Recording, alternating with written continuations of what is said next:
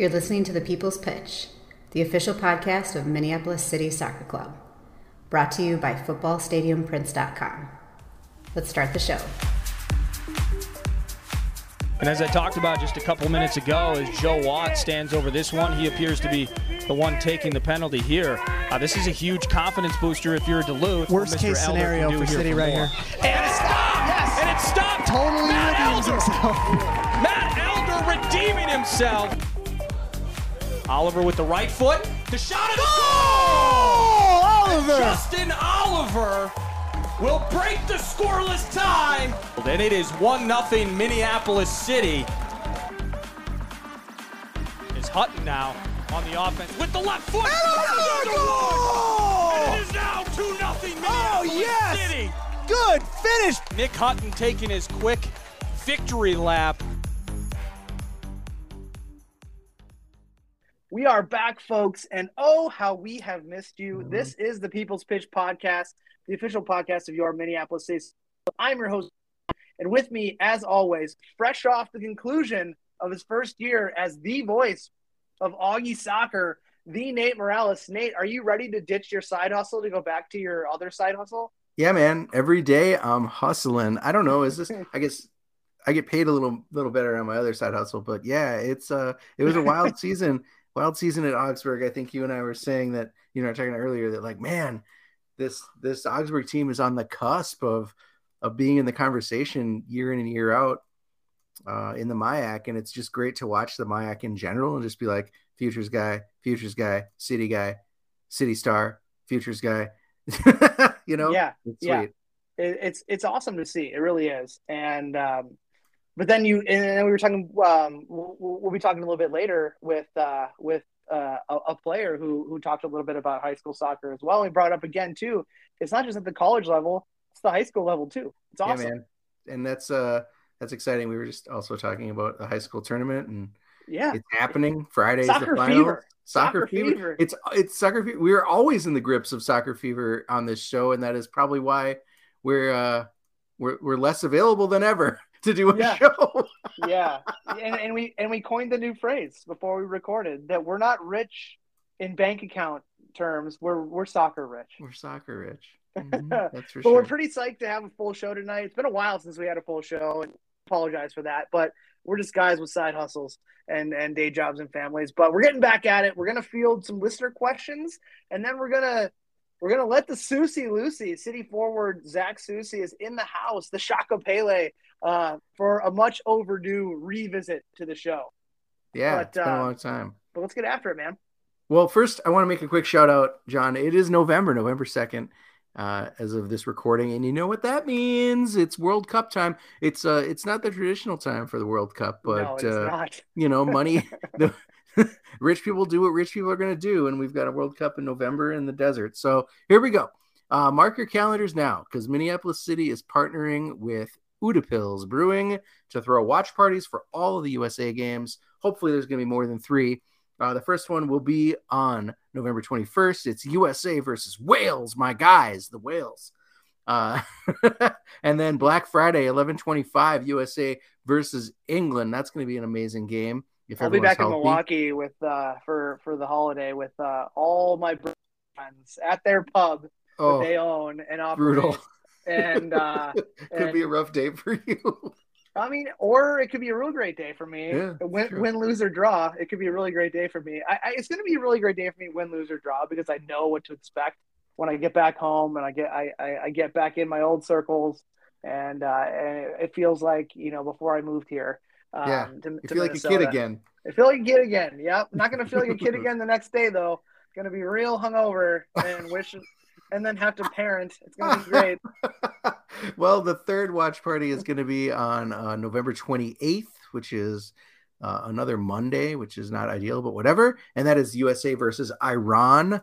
And I don't know, John. I think that's the one that I'm targeting to go to, because I'll have a little bit of time off of work. But anyway, if you go to Udapils on either of those 3 days and any successive USA game, if we get to the knockouts, it's $5 beers for the entire game. You get free pizza if you're one of the first 50 people. free parking, of course, as always, and tons of space in the tap room. And if the weather stays as nice as it is now, you can probably step outside and relax in the beer garden, or so you can actually by the fire pit. Yeah, I mean, plenty of room to actually relax, get comfy, watch the game. We're gonna have city merch. The new football town and Minneapolis City collection is going to be available at the first game and the third game, so keep an eye out for that. It's just like the World Cup is back, and Minneapolis City and Utah are all about it. And John, I remember 8 years ago, this is how long we've been together. 8 years ago, the watch parties that Stegman's was throwing at the local, if that is any indicator of what these are going to be like, these are going to be amazing, amazing times. You are not going to want to miss these. Yo, they will be. I mean, there's going to be. I just saw on the Stegman's Team Snap today, getting the buzz going with the boys to get them out. So it's definitely going to be. But Nate, I think that we might just have to spin the mics back up next week and do a rare off-season back-to-back week show. Do a World Cup preview. I'm available. And I can't believe I'm saying this, but we haven't yet talked about the new FIFA edition, FIFA 23, that has come out. That came out last month. So we're a little tardy on that, but I don't see a lot of lower level soccer podcasts that are dedicated to specific teams getting the jump on us to talk about FIFA before we do. No. So maybe we'll spin up a potpourri show that talks about all things FIFA. Yeah, the Hobby Lobby show. The Hobby Lobby show. Nice. Let's do it. I'm excited. I think that'll be great. I'm excited for the World Cup. I'm excited for this show in particular. Every show, week after week, we ask the fine listeners to just bombard us with all of your questions, all of your burning questions about Minneapolis City. And usually it's just crickets. But not today. We've got two excellent questions coming to us from everyone's favorite citizen and Minneapolis City Board member, Paul Smeichel. Paul was sitting alone in the dark one night and decided, I got to ask John and Nate some things. So let's start by giving the people what they want, which is answers. Let's do it. Question 1. Thank you, Paul. Many of our players are in college, and so we see them for the summer, and then they return to school. But for those players that are not in college, that might not be returning to school, or maybe those that want to challenge themselves at the professional level, what are their opportunities? I mean, once the USL 2 is done in the summer, like we're talking about leagues that maybe don't run in the summer, USL 1, USL Championship, are those different things? I don't know. MLS Next Pro 2, X 5000, NISA, John, I don't know. I mean, there are a lot of options for young players out there, but I feel like most of them are gated communities. And I think, Paul is wondering, what if a City player doesn't want to go back to school like Loic, but unlike Loic, maybe they don't have a contract. Right. This is a really great question from Paul. So thank you, Paul. It's kind of, as he noted, a pretty loaded landscape of options from all divisions of soccer underneath the unattainable top level that is Major League Soccer. All the different outlets that Paul outlined there. Each year, we have quite a few players that actually are fit this bill and have exhausted their collegiate eligibility and are done with the college game and are interested and have the desire to test the waters in the pro game. However, it's a tad tricky. Most of the other leagues also operate in the summer. So when we were talking about that, I'm like, well, they kind of do start in the summer a little bit, not as early as we do, but they do start in the summer. But they do tend to have a longer season into the fall. So that would naturally, I think to Paul's question here, lead into like, if I'm good at soccer and my summer season's over, why can't I try to play pro or try another option? But for our players with pro aspirations, it's very hard, if not impossible, to crack a pro side for a couple of factors. 2 factors in particular. Number one, clubs pretty much are set as far as personnel is concerned. They've kind of gone through their preseason. Like, injuries are probably pretty low. Needs are probably already addressed. So they're not. It's pretty rare that there's an opportunity where they would dip into the amateur ranks for reinforcements if they need them, but it's not uncommon. It's just not. That just doesn't happen a lot. They would typically, if they were looking for players, go to the transfer market for a player that has experience at the pro level, and specifically when they're deep in their season, rather than going to a guy that may have what it takes from a skill perspective, but is unproven in the pro game. So that's kind of my first answer. My second answer is typically the guys that have finished our season are in kind of an interesting situation where they're at the impasse of maybe they're starting their career, they're having a day job. They're coaching college. You look at like Jonah Garcia. I think Jonah is a good example of someone that I do believe that, given the opportunity, could play at the USL 1 level before his legs run out. But he's coaching at Augsburg, or they're embarking on like postgraduate studies. All of those things are super hard to kind of pull the plug on and pry away from when all of a sudden like Forward Madison says like, oh, we need a central defender. Let's go look at Minneapolis City or Des Moines Menace or whoever it might be at the USL 2 level. So it's pretty tough. I think the reason why I think this is a great question is why not? Why wouldn't, say, a USL 1 or a NISA side look to maybe more of an affordable player from the amateur ranks to fill in? I really don't have an answer for that. It's more of answering a question with a question, but why not? But I will say that since joining USL 2 and seeing how they have a well-established player ranking system that loads into a repository of talent, that any USL 2 team or USL team from USL Championship down to USL 1, from a pro perspective, I really feel like that with what the umbrella of USL does to try to keep track of players from a talent management and recruiting perspective, I think that we might find a situation where in the future clubs will engage with USL 2 teams probably a little bit earlier on, and look at keeping a guy in the USL 2 until the season ends, and then organically moving them into a trial or even a full-on opportunity from a contract perspective.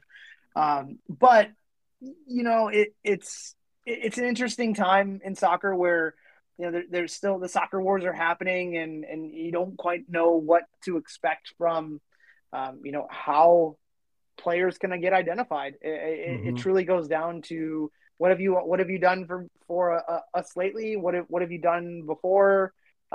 Could you fit? Do I want to take a chance? Am I a coach who wants to take a chance on an amateur guy when I can just go to Brazil and get a guy who can fit the bill and has played pro soccer almost his entire teenage years? So, right. So very good question, Paul. Very good question. I think too, John, like the thing is, like you said, is there are also executives, managers, whatever, general managers, scouts, directors of player personnel, what have you, that aren't quite as willing to take a chance. Because like you said, like it's deeper in the season by the time we're done. It's deeper in the season by the time anyone that's playing USL 2 in the summer can really get noticed for what they're doing on the field. And by then it's like, we really need someone to help us down the stretch, or we really need someone to help save the season. Yeah. Right. And so you have to be a scout that is extremely confident with your decision to be able to elevate, like, how about this kid named Susie at this club called Minneapolis City? Sure, they haven't won a game yet, but watch the tape. So there's it's tough. Right. It's a tough proposition at this level, but I think that like you said, it might be a matter of someone that might not play for Minneapolis City that decides, what I'm going to do is go on the circuit and see if there's a NISA team that wants me before I come back home. Yeah, I mean, the last thing I'll mention this is, like, do you remember Sidney Warden, who played for Duluth, who like won the Golden Boot and just kind of like just burst out of the gates and scored a ton of goals in the NPSL? Say he does that for someone like us in the summer, I do believe that like that would have raised some eyebrows. like you're scoring close to like 15 goals in a NPSL season in a short truncated season like that. Right. That screams potential at the pro level to a general manager, a coach, a player personnel person, whoever it might be. You look at someone who's scoring 5 goals, but it's, they came in late and you don't really know what their situation is. You just kind of overlook them. It just speaks to the slim margin right there for opportunity, which I do feel is good. Like I said, is going to open up. Right. Cool. Well, question number 2, we've seen Steve Smith, most recently of all City players, go to Europe. Is playing professionally outside the U.S. actually possible for? And I'm gonna assume that Paul means for a player that comes up in the Minneapolis City ranks, right? Is playing professionally outside the U.S. actually possible, or just anyone? Yeah. Are certain countries or leagues more open to having a young, talented American? Man, Paul, you were really on one when you sent us these questions. It feels like he's really in a dark place. He just wants soccer around American talent. He's just like, is there even Christian Pulisic isn't getting minutes? Is there even a place for an American in this fucking world? Well, maybe there is, Paul. Maybe there isn't. I'm going to answer this one in 2 parts, and then I'll pause in between to let you add your flavor in, Nate. As far as overseas goes with players going that way from the States, when it was my heyday, it was totally a piss in the ocean type size chance that any club from outside of our borders would ever come to America and look for a player. Like, it was literally like, might as well buy a Powerball ticket and your chances of winning might be better. But after the success of players that blazed the trail, albeit in the small sample size in like the late 90s, and then on the backs of the performance of the young Yanks in the 2002 World Cup, narrowly on a handball, missing the opportunity to go to the semifinal. You've seen there are clubs that are willing to take a flyer on a cheaper, younger American talent. But as with my experience over there, and from what I hear from guys that have gone to play abroad since I did, it's still pushing a boulder up a mountain. Even if you get the chance for a trial, it's sometimes I think trial opportunities are more available now, but actually sticking and being able to translate into how the game is trained and played in America at a younger age versus how it is in Europe, it really still is a very big hill to climb. Yeah, I would urge anyone that's interested in this to go back and listen to. I wish I preloaded this episode in my mind. The one that the episode where we interviewed Max Stigwart. Mm-hmm. And we had talked to him about his trial in Italy because he went on trial with Sassuolo, I think it was, or some. I think so. Right. And basically he said, like, dude, it is absolutely a different situation when you go on trial in Europe for a real team, because you're rolling up against trialists from all over the world. And the difference between them and you isn't like, oh man, this guy really wants to play soccer more than me. It's like, this guy needs to eat. Yeah. Yeah. So, and what that does for motivation and the level of play and the level of intensity in a trial-like environment is something that it's tough. It's tough unless you've come up in a really, really strong system for most of your life. It's just really tough to break into. But I guess the question is, John, where is the opportunity for Americans? And I'm pointing to like programs like FC Pinzgau, right, in Austria's third division, which is kind of handpicked, or second division, kind of handpicked by American investors because of its beautiful environs, but also like fairly cheap pipeline for Americans to go to Europe. Or, someone like Steve who's in Scandinavia, like, where are the hotspots for kids to look at if they want to start in Europe in the lower leagues? There isn't a hotspot. I'm going to be completely honest with you. There isn't. There's opportunity now where more Americans that have deep pockets are coming in and buying clubs, and that might help open it up. But I'm honestly there is no answer to that. It's you go back to what you said about Max talking about how it's like, this guy needs to eat, and he's the breadwinner for the family because of his soccer skills. This guy's 17 and I'm 20, 22, 23 coming out of school and playing a year in the USL2. Like, who are you going to go with? You're going to go with the 17-year-old who has the exact same potential, but more years or less years on his legs, or you're just going to be like what I ran into, where it's like just prejudice for American soccer players, where it's like, like you really got to prove yourself, and you really have to adapt to the fact that it's a dog eat dog world. And in the United States soccer, a 15 through 17-year-old is not in a dog eat dog soccer environment. Even at like the MLS Next Pro whatever levels, there's nothing like that here. There's nothing there. Well, I shouldn't say there's nothing. There's limited opportunities where it's the kid who is the breadwinner who needs to eat and his family needs to eat and all his paychecks go home. You don't have that here. You just don't. And it just shows that we're still a soccer country that is so far behind the development of everywhere else, where soccer's king, where it truly is your outlet. And we have so many other outlets here. Man, we could talk about this one for a long time. Let's get into the second part of my answer to Paul. So Paul, when it comes down to like countries or leagues, and this kind of dovetails a little bit into what we were talking about, there are a couple that have taken chances more regularly on young Americans. With what I've seen is Scandinavia being probably the most willing to do so. We've had Abai Habat was in Sweden. Mitch Wolf was in Sweden. Miles Stockton-Willis was in Sweden. So like you're seeing the Scandinavian countries. I think it was more of a case of like a few Americans went over, and then they say like, oh hey, I got a buddy who's actually pretty good at soccer. He's cheap. You can come if you can get him over here. You can stay with me, and you can put him on trial. If it doesn't work, what's the harm? I think that might have been a scenario where the Scandinavians were like, sure, let's give it a shot.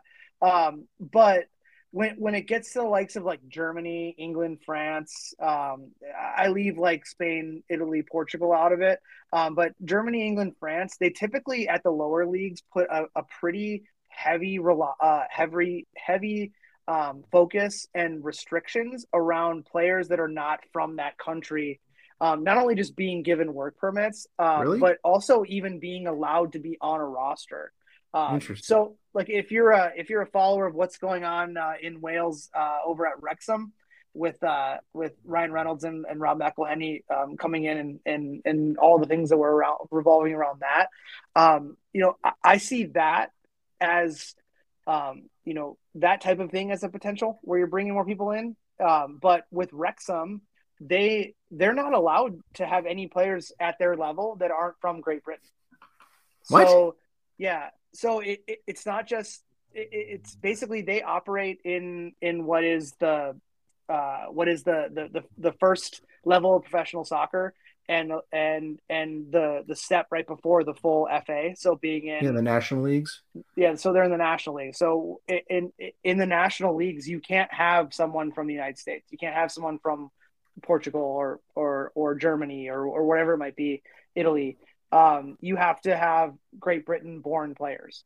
So like there's an opportunity there where it's like England isn't even really an option for American players. But to close this one out for you, Paul, it is likely that over time you will see more Americans going over to countries, but I still feel like it'll be extremely limited until I think our country has major success on an international stage where like I was mentioning, we did in 2002, and then you saw an influx of players just going to Europe.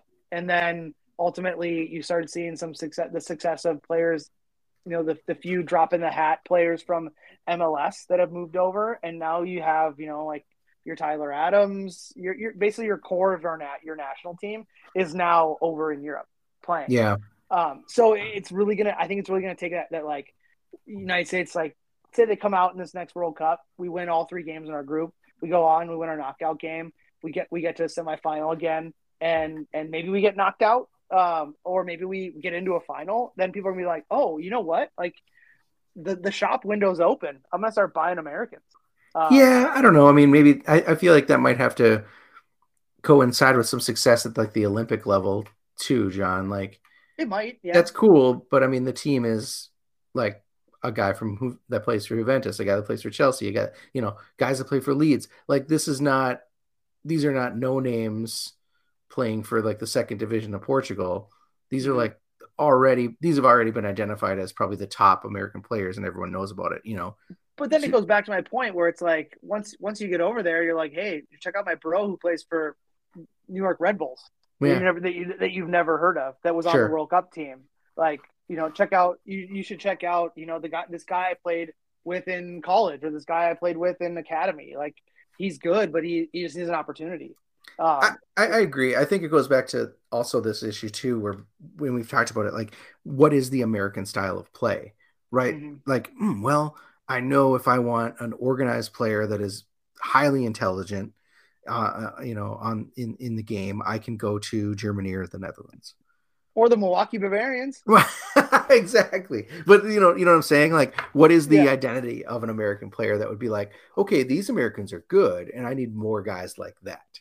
Mm-hmm. I mean, where the reason why I left out Italy, Spain, and Portugal is because that's where you're starting to see more Americans getting signed as youth products. Mm-hmm. So that they are identifying them as players at the 15-year-old level or age group, and they're like, okay, well, let's close the gap on the kids that grew up in our academy from 8, and let's see if at 15 these Americans can perform. And you're starting to see a ton of players actually perform. Actually, if you want to go over to a really good website that tracks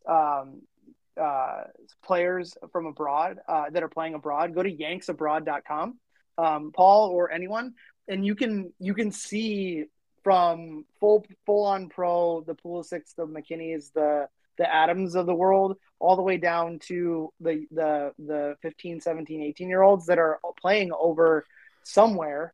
And you'll see that there are quite a few that are over there. But when you boil it down to like guys like Ian Smith, guys like Jonah Garcia, anyone that maybe is in our futures program right now who, we don't know yet.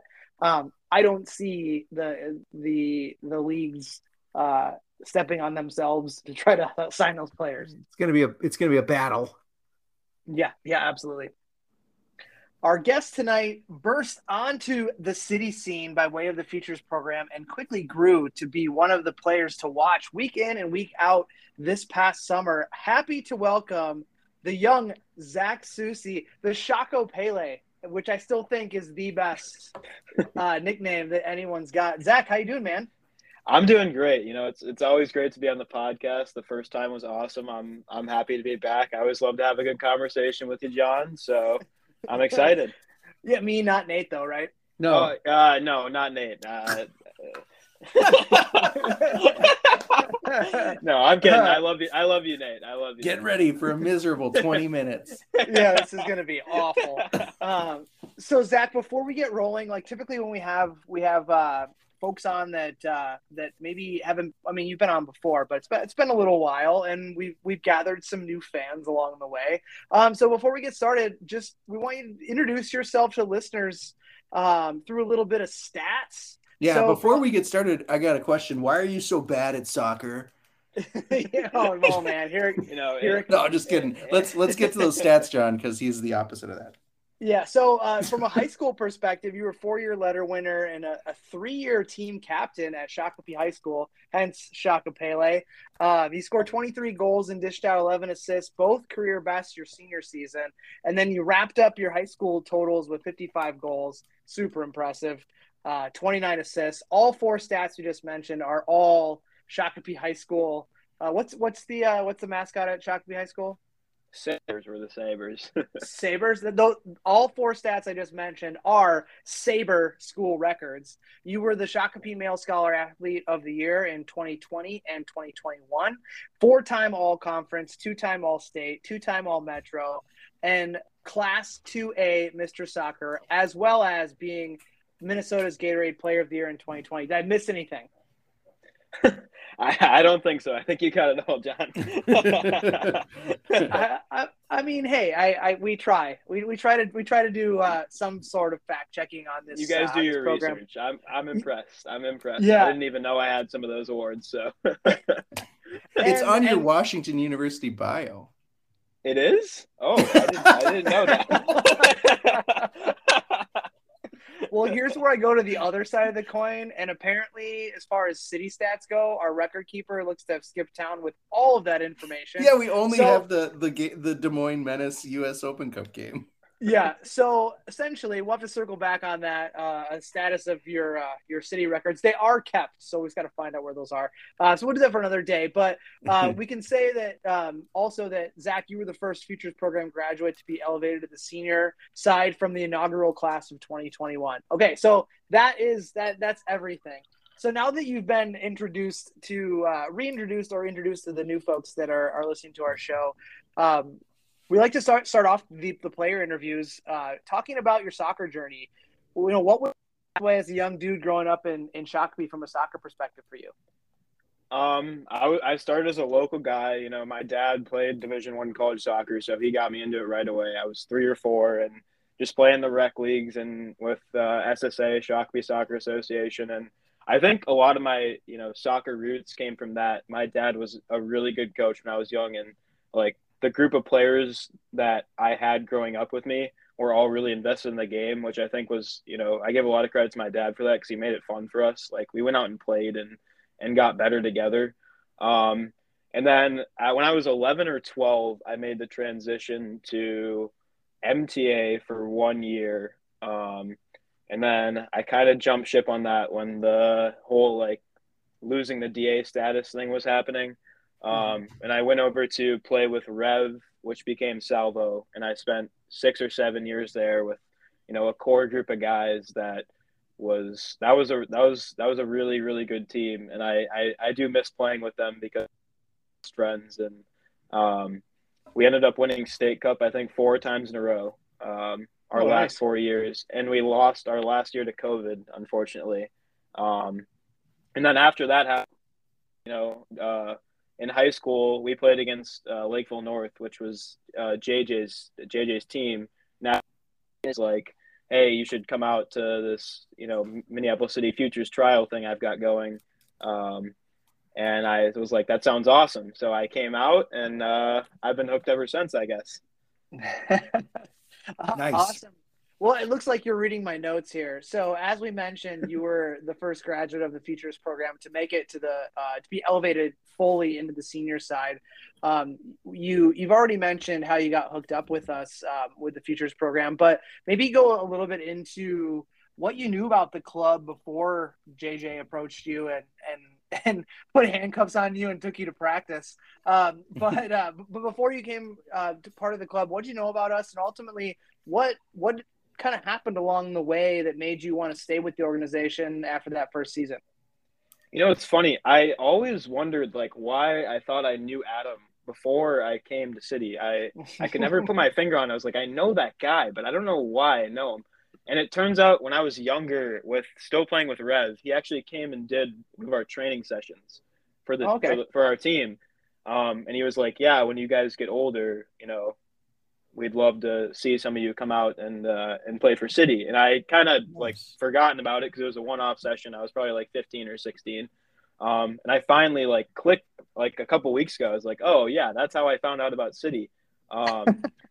And, once I got into the club, I mean, the culture of it, the fans funding it, all the guys on the team, it's a special soccer experience that I don't think you can find anywhere else in the country, to be honest, in the lower leagues.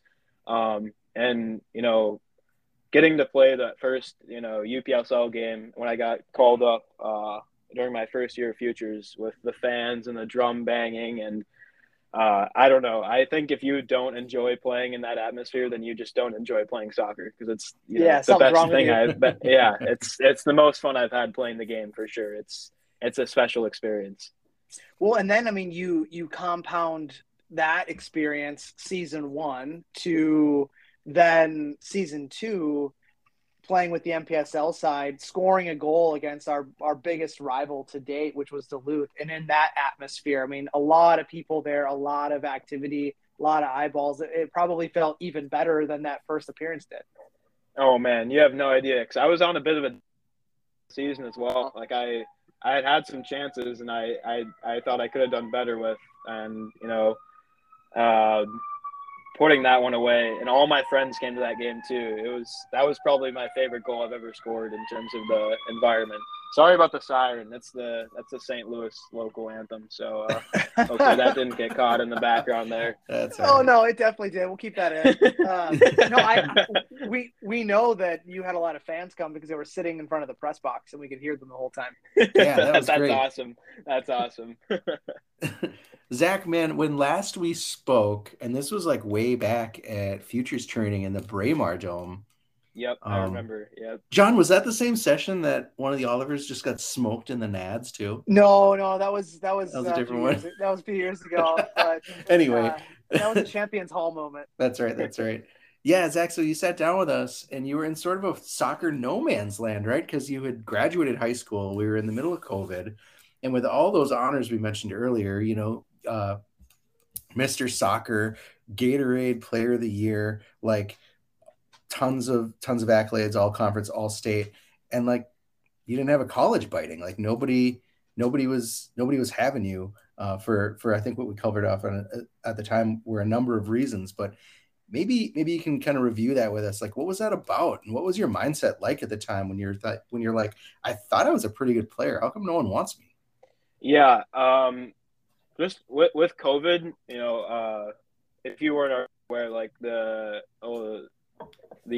NCAA offered an extra year of eligibility to all current college players that missed out on that fall season that got canceled due to COVID, which caused a lot of schools to just decide, we need to recruit any more guys. All of our guys are going to come back for an extra year.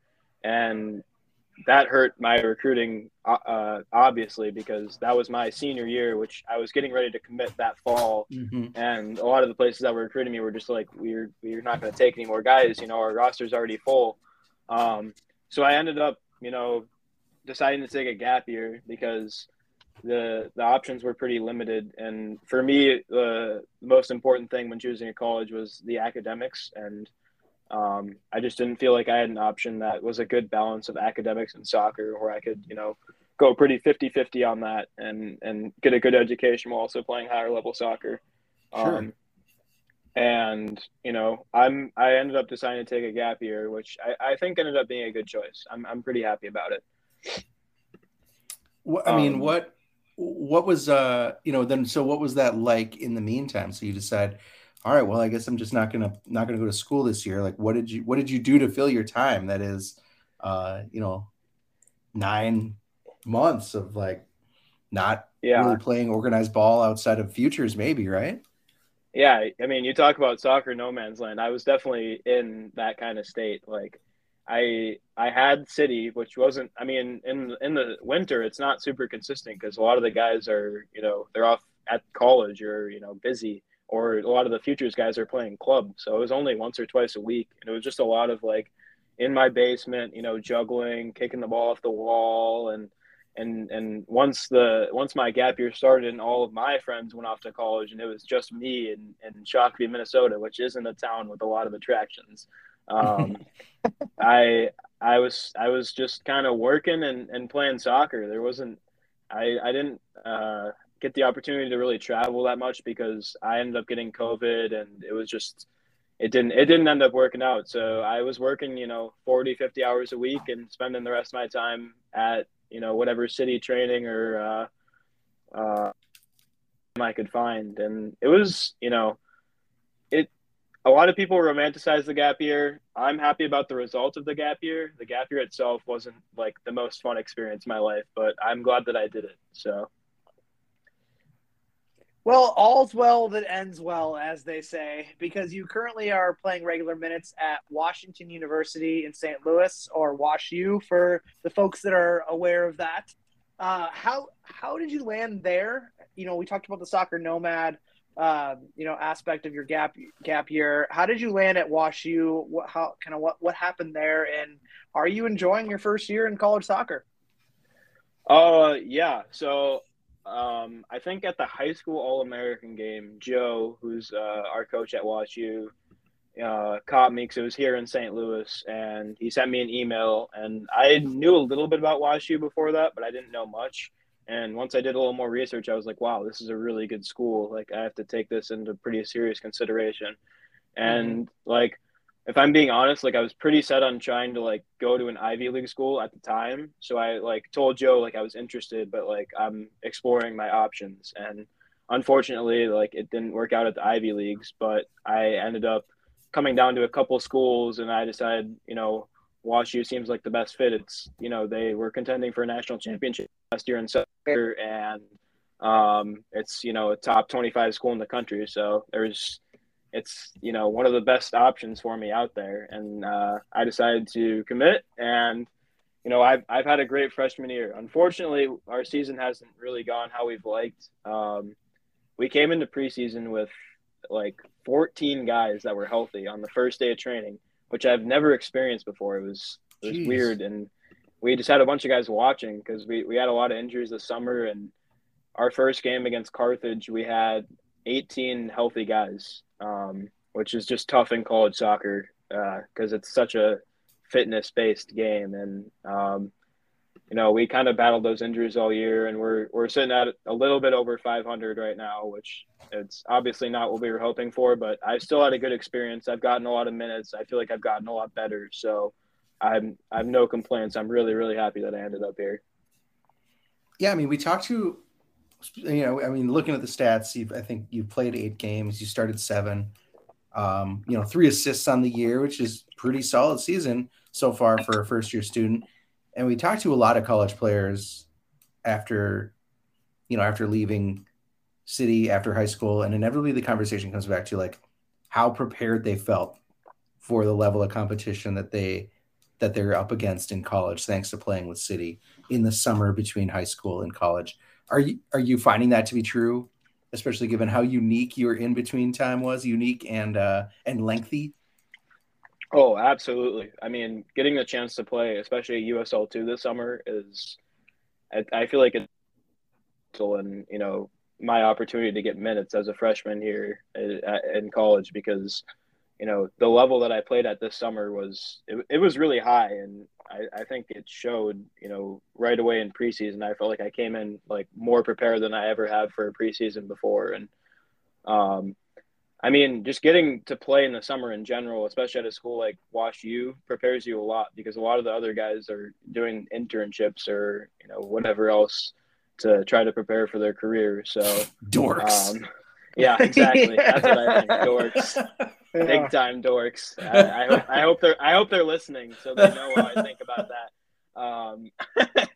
But yeah, I mean, I wouldn't have traded my experience, over my gap year with City for anything, because just it did prepare me well. Like I don't know like how else to describe it. Like you just play at such a high level over the summer, and even you come here and you think, maybe the level's not even as high as what it was. I mean, USL2, you got a bunch of guys that are going to be playing pro next year. So it was good. I'm happy about it. Well, we all know that last season was not what we had all expected it would be, or it could be. The MPSL side, which you featured in, had to fight to finish 4th with a winning record, and not end up with our first ever losing record. And then the USL squad, which you were also a part of, only won 1 game.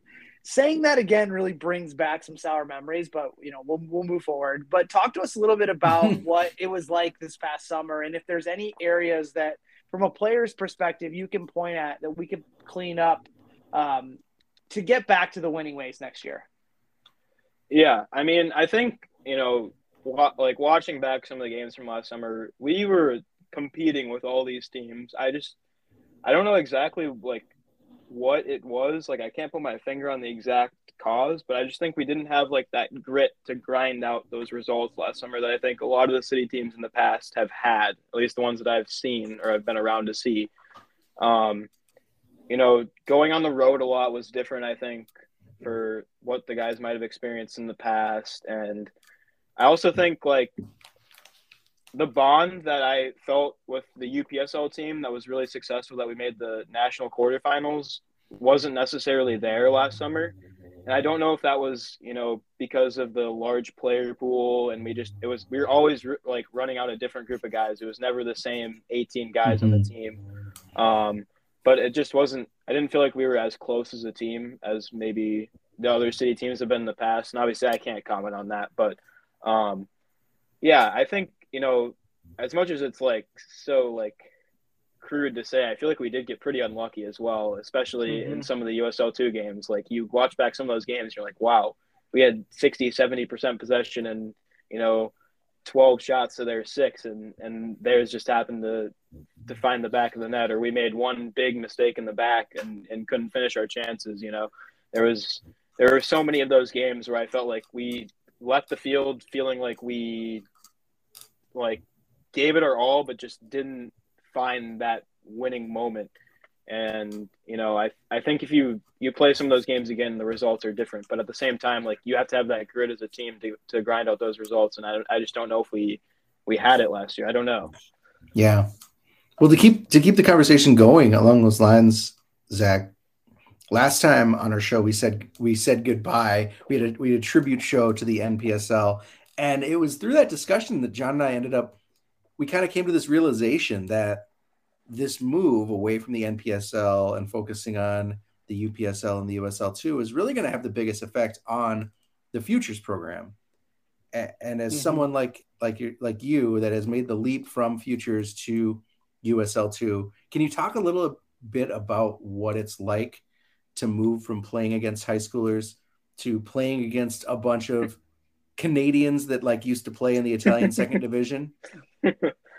You know, the first thing you notice, you know, when you step on the field and you take that first touch, and then the giant 6'3" tree clears you out from behind, it's just how much more physical it is. Like, not that high school soccer is not physical, because it kind of is, but it's like a clean physical where you just get thrown off the ball and you look at the ref like that was a foul, and he's like, no, it wasn't. He just bodied you, you know? And then obviously the other thing is the pace of play. Like, those guys have been playing at a high level for a long time. They're thinking a lot quicker than what you're used to. And that first adjustment when you first step on the pitch it's going to be hard no matter how much you train for it. But I think, you know, getting into the groove of it, a lot of Futures players will still get the chance to jump up to that level, because if you have the talent, even if it takes a couple of games to you know, get used to it and adjust, which I think it will for anybody, you know, you can still, you know, bring yourself up to that level, because a lot of it is mental, I think, as well.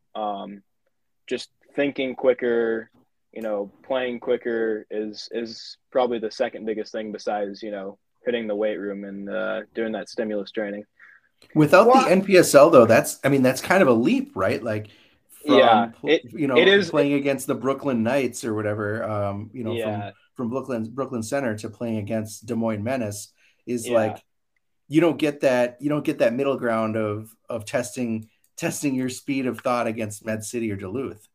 Yeah, it is a different experience playing in USL2, especially if, you know, in our conference playing against Des Moines. I mean, it's not, even when you're playing against Duluth, it's intense, but the level of intensity, it's almost professional playing in USL2. It's definitely a harder jump, and I hope we still see a lot of Futures guys making that jump, because I think the talent in Minnesota is there to do it. Like, I fully believe it. I've still paid attention to high school soccer this fall, and I think there's a lot of guys out there that have the capabilities to play at the USL2 level. So I'm hoping we still see some of it, but it'll definitely be a harder adjustment than going from UPSL to NPSL. Yeah, I agree. Sorry, John, I cut you off. What were you going to say? Yeah, I was going to say, like, you don't feel that playing against Brooklyn Knights prepared you to play against the Des Moines Menace? You know, at a certain extent it did, because I wanted to play as quick as I could against Brooklyn, get absolutely destroyed. So maybe it did prepare me a little bit. Yeah. What do they say? Like, can you do it on a cold, rainy night at Stoke? Yeah, exactly. Can you do it on a hot summer day versus Brooklyn Knights? I think is our new moniker. I love that. Zach, you're an interesting, as your career stats in high school show, but also your time in city. You're an interesting combination of a goal scorer and a goal creator. You've both set up and scored a number of crucial goals in your short city career. Des Moines, the U.S. Open Cup game in Des Moines rings a bell, as you played your futures mate Loic Massanvi on to score that second goal. Also thinking about the game against Duluth when when you showed up as well. Like, how important is it for a forward to have that kind of unselfish mentality, for a forward to make the players around him look just as good as he wants to? I think that's a really underrated quality of a lot of the best forwards in the world. Like, you don't ever hear guys talking about Harry Kane's passing, but if you watch him play, he's just as brilliant at that as he is at finishing. And I think when you talk about the best forwards in the world, you talk about Benzema, you talk about Lewandowski, you talk about Kane. That you look at their finishing and you think that's what they are. But what really makes a good forward is the ability to not only create for yourself and get in those right spots, but also like make the right run to clear out space for somebody else, or make that perfect layoff pass, or even come back to the ball and slip somebody through. I'm no Kane, Benzema, or Lewandowski, but when I play, that's something I think about. I'm trying to not only create for myself, but also open up space for other guys. And I was lucky enough to get that assist against Des Moines last year. Honestly, maybe my favorite city goal that I forgot about was in the UPSL playoffs, not last summer, but the summer before, off a free kick, just kind of finding space in the middle. And I had no idea how to celebrate. That's probably one of the funniest videos ever, because John's yelling something over the commentary, and I'm just running all over the field with no direction whatsoever. That was the dog on the field game. That was the Raptors. You put that in extra time. Yeah. You gotta talk. Obviously, you gotta talk to Eli Baker about celebrating, because he celebrates other people's goals just as good as Eli Goldman. Or Eli Goldman. Sorry. Yeah, talk to Eli Goldman about that. I can see that. He seems like a big celebration guy. That doesn't surprise me too much. Yeah, absolutely. Well, we got two more questions, one from each of us, before we let you get out of here. Last question for me is it true that you and Loic kind of struck up a quick bond that one can only describe as something out of the script from a buddy cop comedy? I would say that, yes, it is true. I actually played against Loic, probably like 4 or 5 years ago in high school when he was, a little freshman. And I remember leaving the field, I was like, who is that kid? I've never heard of him before. He's really good. And I didn't really get to know him ever until the Futures program started. And once we both got the opportunity to play with the first team last year, as, two of the younger guys on the squad, it was kind of just natural that we got close. We sat next to each other on the bus rides. I drove him home from the bus at 2 a.m. every time when we got back from Sioux Falls or whatever. It was a quick bond, and I'm going to miss playing with him if we don't see him again next year, but I know he's on to some big things with Minnesota United too and whatnot. So I'll be watching him, and yeah, he's a great guy. I love Loic. Have you talked to him since he made his move to working with United? Yeah, I've spoken with him a little bit. I haven't gotten the chance to talk to him on the phone or anything, but obviously when I saw that he got signed, I shot him a text. And I think he was really excited about it. Obviously getting that opportunity, probably because of how he played with City, was awesome for him, because I know that's what he wanted. He decided he was going to take a year off from college as well. I told him I thought that was the best thing for him, and he wanted to try to find somewhere to play pro, and I'm glad that he was able to find that opportunity right here at home. It's awesome for him. I'm really happy. And then, of course, he goes out and scores on his debut like he always does. Of course he does. Yeah, he's the kid. The kid always scores, man. He's so good at scoring goals. He's amazing. I mean, I've got a theory, not to make this about Loic all of a sudden, but I got a theory that. No, we can make it about Loic. I got a theory that Zach's time's over. United shipped Azeal Jackson out for some money, knowing that they had Loic to take his spot. I don't think that's a conspiracy. I think that might be actually what they did. That seems pretty legit, right? It sounds about right. I mean, I could see him putting 25 in the back of the net in MLS one day. The kid's got talent, that's for sure. Oh, nice. For sure. Zach, one last. Oh, go ahead, John. No, I was just clearing my throat. Oh, okay, right. You mentioned earlier that you still follow high school soccer. I'm wondering with the state finals on Friday, any picks?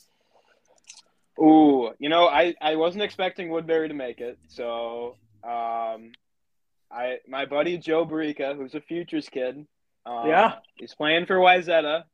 I'm gonna have to back him. I like their chances. They've got 2 or 3 really good players out there. I know Matt would be happy to be hearing this. Mm-hmm. Zach, but, my stepson plays for Woodbury. No one told me that. I was trying to do your research, that's man. The wrong answer. That's the wrong answer. No, that's good. I should have done my research on that, but I'm gonna stick by my pick. I'll say I'm gonna say Wyzetta's gonna win 3-1. You heard it here. All right. Oh, man. Wow. Not bad. Well, right. Hey, I didn't know your stepson plays for their team. He's going to get smoked 3-1. Yeah. It's going with no mercy. It's going with the theme of the podcast from earlier. That's you are the overall worst. theme of the day. I knew this interview would be awful. Yeah. Well, it's interesting. Like, and I know I said I had one thing, but it's more of a comment. It's interesting, when you can look at the MIAC or you can look at, other divisions of soccer and conferences outside of the state where guys are playing, but it's kind of cool to be looking at the section semifinal to final in high school soccer here and look at the teams and look at the performers and you're like, Futures kid. Yeah, totally. We're gonna talk to him. Futures kid. You know what I mean? Like it's really kind of nice. And Joey, like you mentioned, Joey Barica in the state championship game. He's been with the Futures program for 2 years. Mm-hmm. Do you think he looks across at any guy? No offense, Nate, on Woodbury's team is like, yeah, I'm scared of that guy. Well, I'm gonna say your boy Waldrum didn't either, but we put 4 up on him. Yeah, well, yeah. Those are fighting words. But you know what I mean? No, totally. But Waldrum was only a 1-year Futures player, so okay. We're talking about a 2-year Futures. Yeah. But yeah, it's kind of cool to see. Is that kind of why you still follow it, Zach? Is because of some of the Futures connections you have? I still have a lot of connections. I mean, I coached a year of high school soccer. Actually, I forgot to mention I did that during my gap year. I was an assistant varsity coach for ShakoPele. So I saw all those kids play, and also, Nick Karam still playing.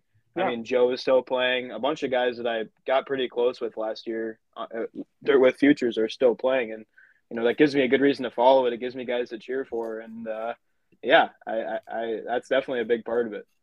We'll tell Joey the next time we talk to him that we would have won the Futures League if he wasn't made of glass and was injured for half the season. Really needed him. I picked him in the draft, and he did nothing for me. It's classic Joey. I mean, honestly, Joey.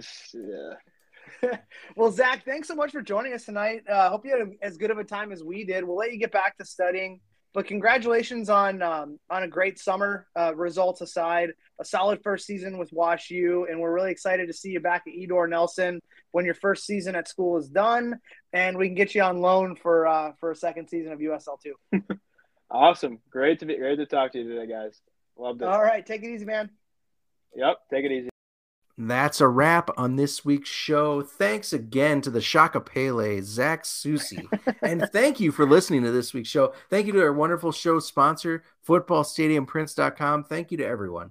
If you're in the market for a supremely curated soccer-focused graphic design on anything from mugs to t-shirts to sweet prints of city icons like Edor Nelson Field or John Bisworm or the old club shop. Head over to footballstadiumprints.com and fill your cart up. And don't forget, use the code CROWS10 for 10% off everything you purchase. And remember, all U.S. orders ship right from the States, so there are no pesky international shipping charges. 2023 memberships are now available. Jump in early and get that discounted price, and you secure yourself a voice that helps shape the club for the next year. More votes are on the horizon, and members get early access to the upcoming crop of things like city merch, scarves, all that stuff. As a reminder, Minneapolis City is a 501c3, so consider making that charitable gift to the club that loves to give back. And don't forget, join the club that loves to give back at Utapils, starting with the opening round of the World Cup for the USA. That is 11/21. That's going to earn you $5 beers, free pizza for the first 50 people, and of course, free parking and tons of space in the tap room so you actually can find a spot, get comfy, and watch the game, which you're going to want to do. Join us at Utapils for the World Cup starting on November 21st. If you're interested in getting a hold of us, hey, don't forget, we've made it simple. You can be like Paul. Hit the club up on Twitter at MPLSCitySC, or you can tweet at us at the show at The People's Pitch, or email us your question at mcscpodcast@gmail.com. We answer them. Just make sure to get them in. And that's all for this week. I am Nate. That was John. We're going to be back with our World Cup predictions and more player and staff interviews. And as always, you got hooked. You got hooked.